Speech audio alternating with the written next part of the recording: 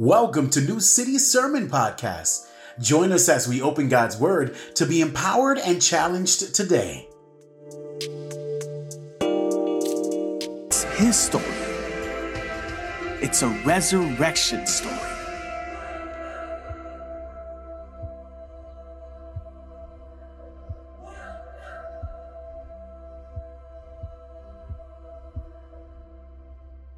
Amen. Because Jesus is resurrected from the dead, we can say God is good. And all the time. If it's your first time here in New City, we really are glad that you are here with us. Today is a day that we party. We celebrate because Jesus has conquered death for us. Jesus has risen from the dead. He kicked open that tomb. And because of that, we believe in the resurrection. Now, we're starting a new series, and we've actually started a new series about the Apostles' Creed. And you'll remember that we said that earlier today, but there's one particular part of the Apostles' Creed that we want to emphasize today, and it's this part right here. I believe in Jesus Christ. In Jesus Christ, God's only Son. God's only Son, our Lord. Who was conceived by the Holy Spirit, born of the Virgin Mary, suffered under Pontius Pilate, was crucified, died, and was buried. He descended to the dead. On the third day, he rose again. He rose again. He rose again. He rose again. He rose again. Amen. We believe that. At the same time, on Easter Sunday, we want to recognize that the resurrection is unbelievable. In fact, we've been reading a book as a church. We've passed this out, a book by Rebecca McLaughlin that says, the title's called, Is Easter Unbelievable? We believe in Easter, and yet we believe the resurrection, in some sense, is unbelievable. If you haven't picked up a copy of that, please do on your way out. Many people don't believe in the resurrection because they just say, come on. Stuff like that doesn't happen. People don't come back from the dead. There isn't enough proof that Jesus rose from the dead. Other people say, listen, the resurrection, it was just a metaphor. It didn't actually happen in time and space. Jesus didn't literally come back from the dead. It's a metaphor of just new life as a Christian community. Other people say Jesus was a spiritual figure. Other people say Jesus was just one religious figure among many. And so who gives you the right, Christians, to say that the resurrection is the most important event in history? So many people ask the question, is the resurrection believable? But I want to turn that question a little bit and ask you a question. Is the resurrection worthy of your belief? I know that you're asking, is the resurrection believable? But I want to ask you the question, is the resurrection worthy of your belief? Now I remember when I was dating my wife before we were married, and I decided, or I kind of found out that I was madly in love with this woman. And, when you find out that you're in love with somebody, it is both amazing and it is awful. Because you get these pits in your stomach, you get nervous, you cannot sleep. And for me, there was this burden that I had to tell this woman that I loved her. But along with that came this deep anxiety because I didn't know what she was going to say back. When you tell someone you love them, and if you've told someone you love them for the first time, you know what goes through your head.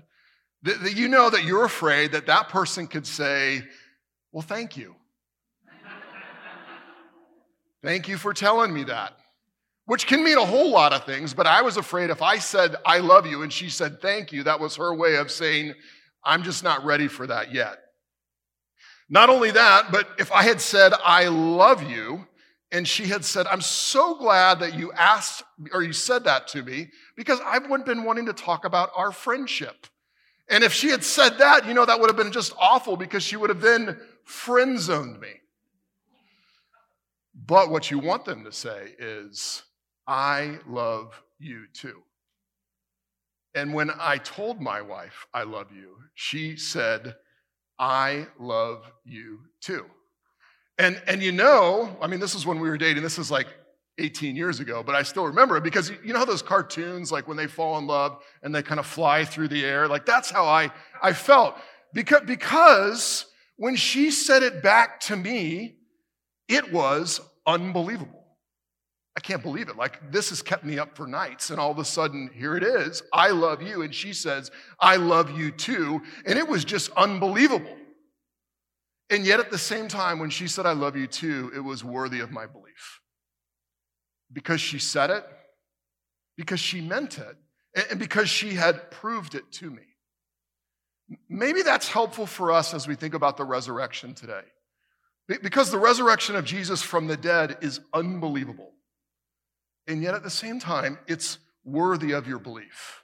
And I think there's three reasons as we kind of skim over the Gospels, there's three reasons we can pull out that the resurrection of Jesus from the dead is worthy of your belief. And here's the first one. The first one is that it is unbelievably believable. That doesn't seem to go together, but that's exactly what the original authors were trying to communicate about Jesus' resurrection from the dead. It is both unbelievable and believable at the same time. Many people have a natural worldview. As they look around and they see the way the world works, they only see scientific processes. They think that only a natural process of things can explain everything. There's no supernatural realm. Even love, when you try and explain love, it can be seen through the grid of survival of the fittest or just neurons. Like neurons are just firing. Love's not a real thing. There's just something happening in your head. Some people hold that natural worldview, but other people hold a supernatural worldview where they believe in an immaterial world. They believe that there are spirits and beings that you can't see. But here's the thing that people who hold the natural worldview and the supernatural worldview have in common. A lot of them believe that the resurrection of Jesus is still unbelievable. It's still unbelievable. They're skeptical. Now, here's what's interesting about the original story of Jesus. The original authors say that skepticism, that unbelievability of the resurrection is actually part of the story. If you struggle to believe the resurrection, it doesn't mean you're anti-resurrection. It means you're just in part of the process of seeing the unbelievable believability of the resurrection. First of all, the first eyewitnesses to the resurrection were women.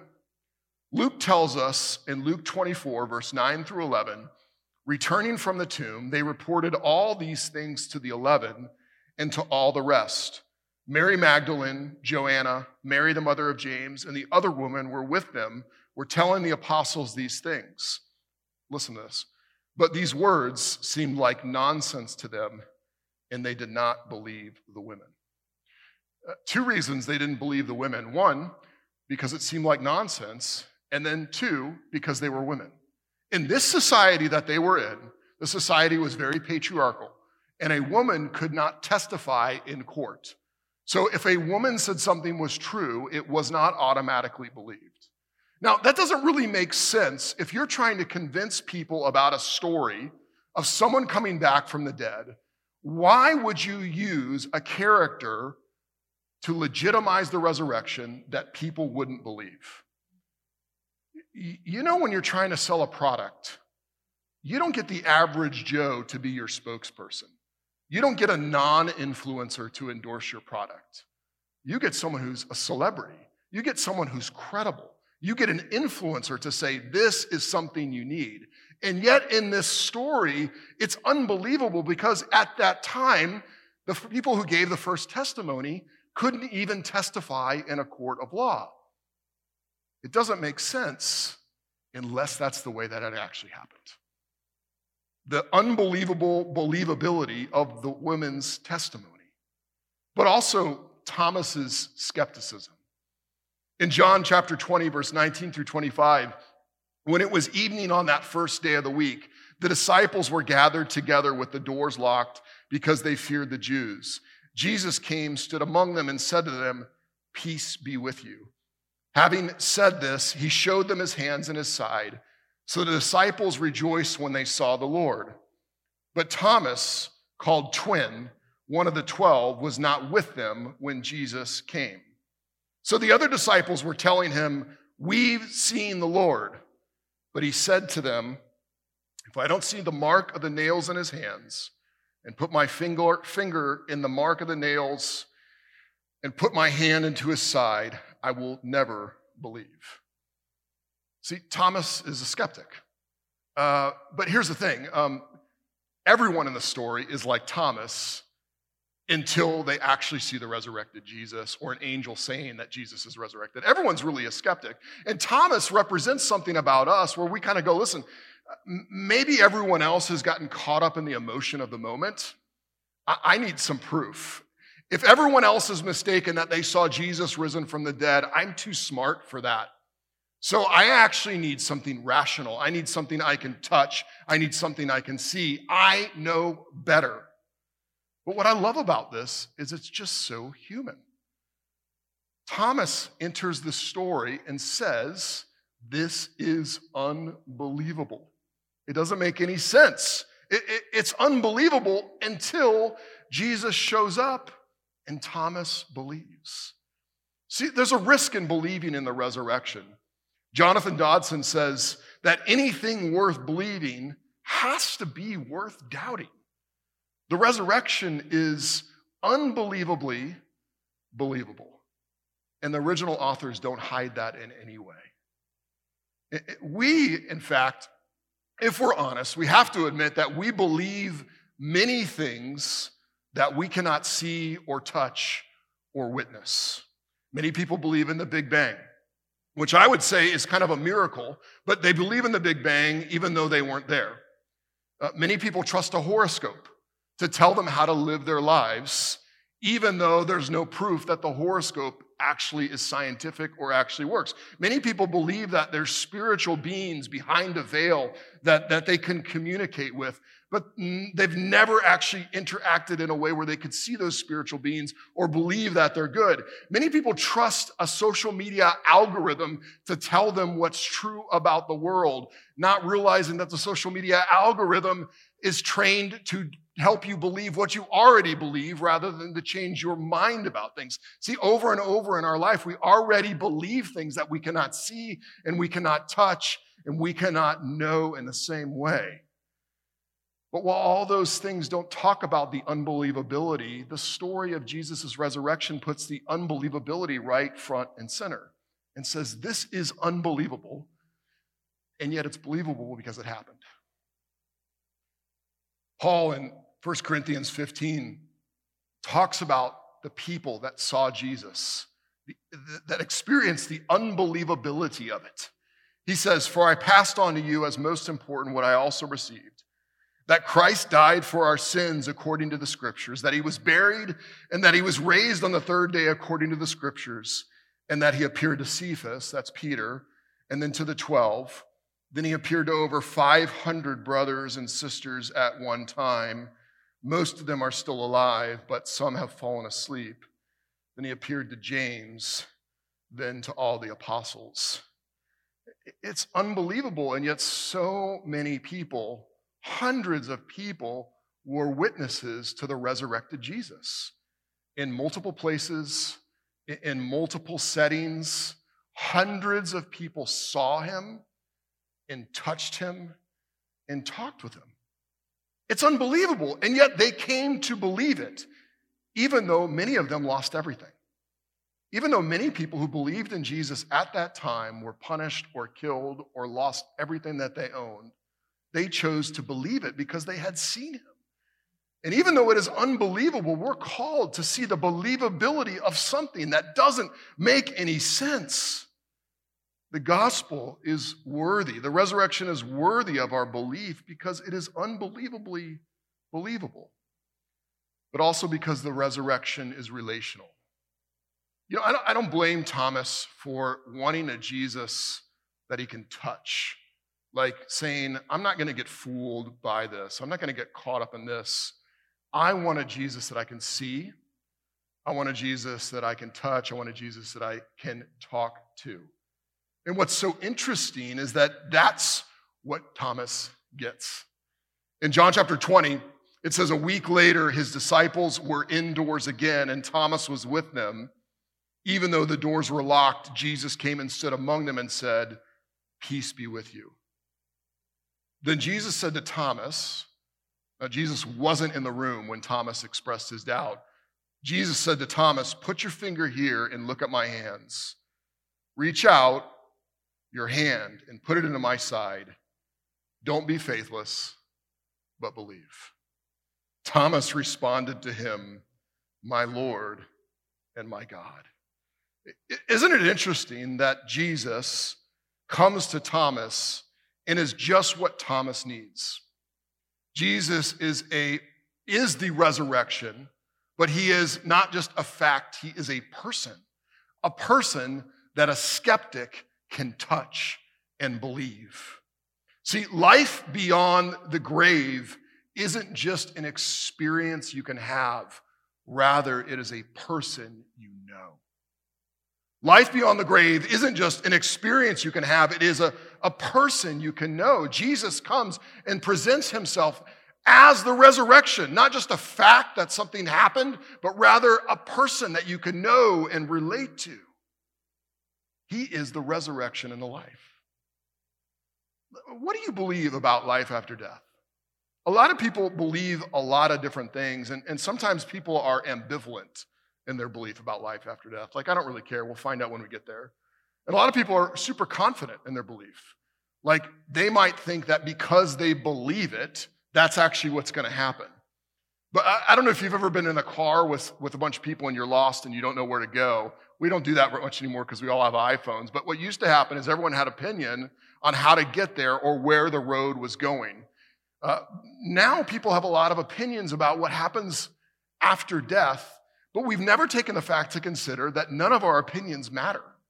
Like if you and I get on I-95 and I say I-95 goes to Oklahoma City and you say I-95 goes to LA, we might both be wrong. Our opinion does not matter. So what you think about the afterlife, what is your source or your authority for that? A lot of people look to different spiritual figures. Some people look to Buddha and say, the point of life is to rise above suffering. Some people look to Gandhi and say that the point of life is nonviolence, even in the midst of oppression. But here's someone who has gone to the other side and then come back to tell us, I am the resurrection. I've gone through the pain and suffering of life, and I've defeated sin and death and the devil. I've been oppressed. I've been put on a cross, and I come back to tell you, believe, not just in a resurrection, but in me, the resurrection. Jesus invites a skeptic to touch him, but at the same time, he reaches out to us and touches us. In verse 29, Jesus says to Thomas, because you have seen me, you have believed. Blessed are those who have not seen and yet believe. In Jesus is a person that a skeptic can touch, but also a person who reaches out and touches us. It's almost as if when he says that 2,000 years ago on that first Easter week, he's thinking of us 2,000 years later on this Easter morning and reaching out to us through the text saying, you can touch me. I will touch you. I am the resurrection. I am the life. Believe. The good life is actually in resting that Jesus came back from the dead. Because the resurrection is relational, it's worthy of your belief. The resurrection isn't just a thing. It's a person who invites you to rest in him. But lastly, the resurrection is worthy of our belief because it's rejoiceable. And what I mean by that is even if you're not a Christian and you're like, I don't believe in the resurrection, you should want the resurrection to be true. Russell Moore says it this way, let us eat, drink, and be merry, for yesterday we were dead. Before Jesus rose from the dead, our destiny was the grave. But when Christ came out of the tomb, it changed everything. First of all, he was vindicated in his death. When he came out of the tomb, it meant that everything that he had accomplished in his life, in his death, was valid and true. Our sins are forgiven. Our debt is wiped clean. We are reconciled to God by the shed blood of Jesus when we trust in him. But also, when he comes out of that tomb, we are given new life now. And that is reason to rejoice.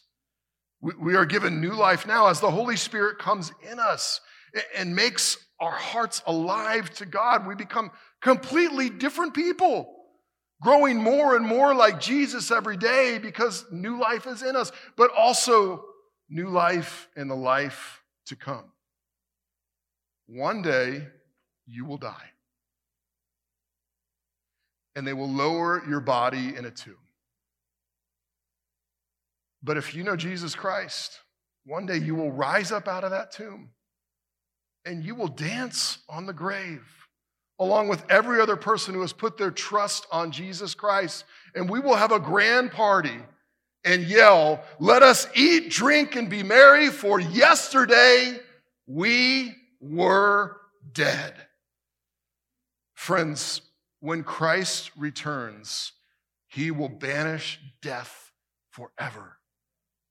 He will banish all sin and all evil, and you and I will spend eternity in the presence of God, where he will wipe away every tear from our eyes, and we will live in the midst of a new city when heaven and earth rejoin, and there will be no need for light in that city, for its light will come from the glory of God and the Lamb. And that is why we party today. Let us eat, drink, and be merry, for yesterday we were dead. Friends, it's a great question. Is the resurrection believable? But I want to challenge you today. Even Jesus would challenge you and say the resurrection is worthy of your belief. It's worthy of your faith. Blessed are those who have not seen and yet believe. Let me pray for you. Thank you for listening to New City Sermon Podcast. For more information, check us out at www.newcityhh.com. We'll see you next week.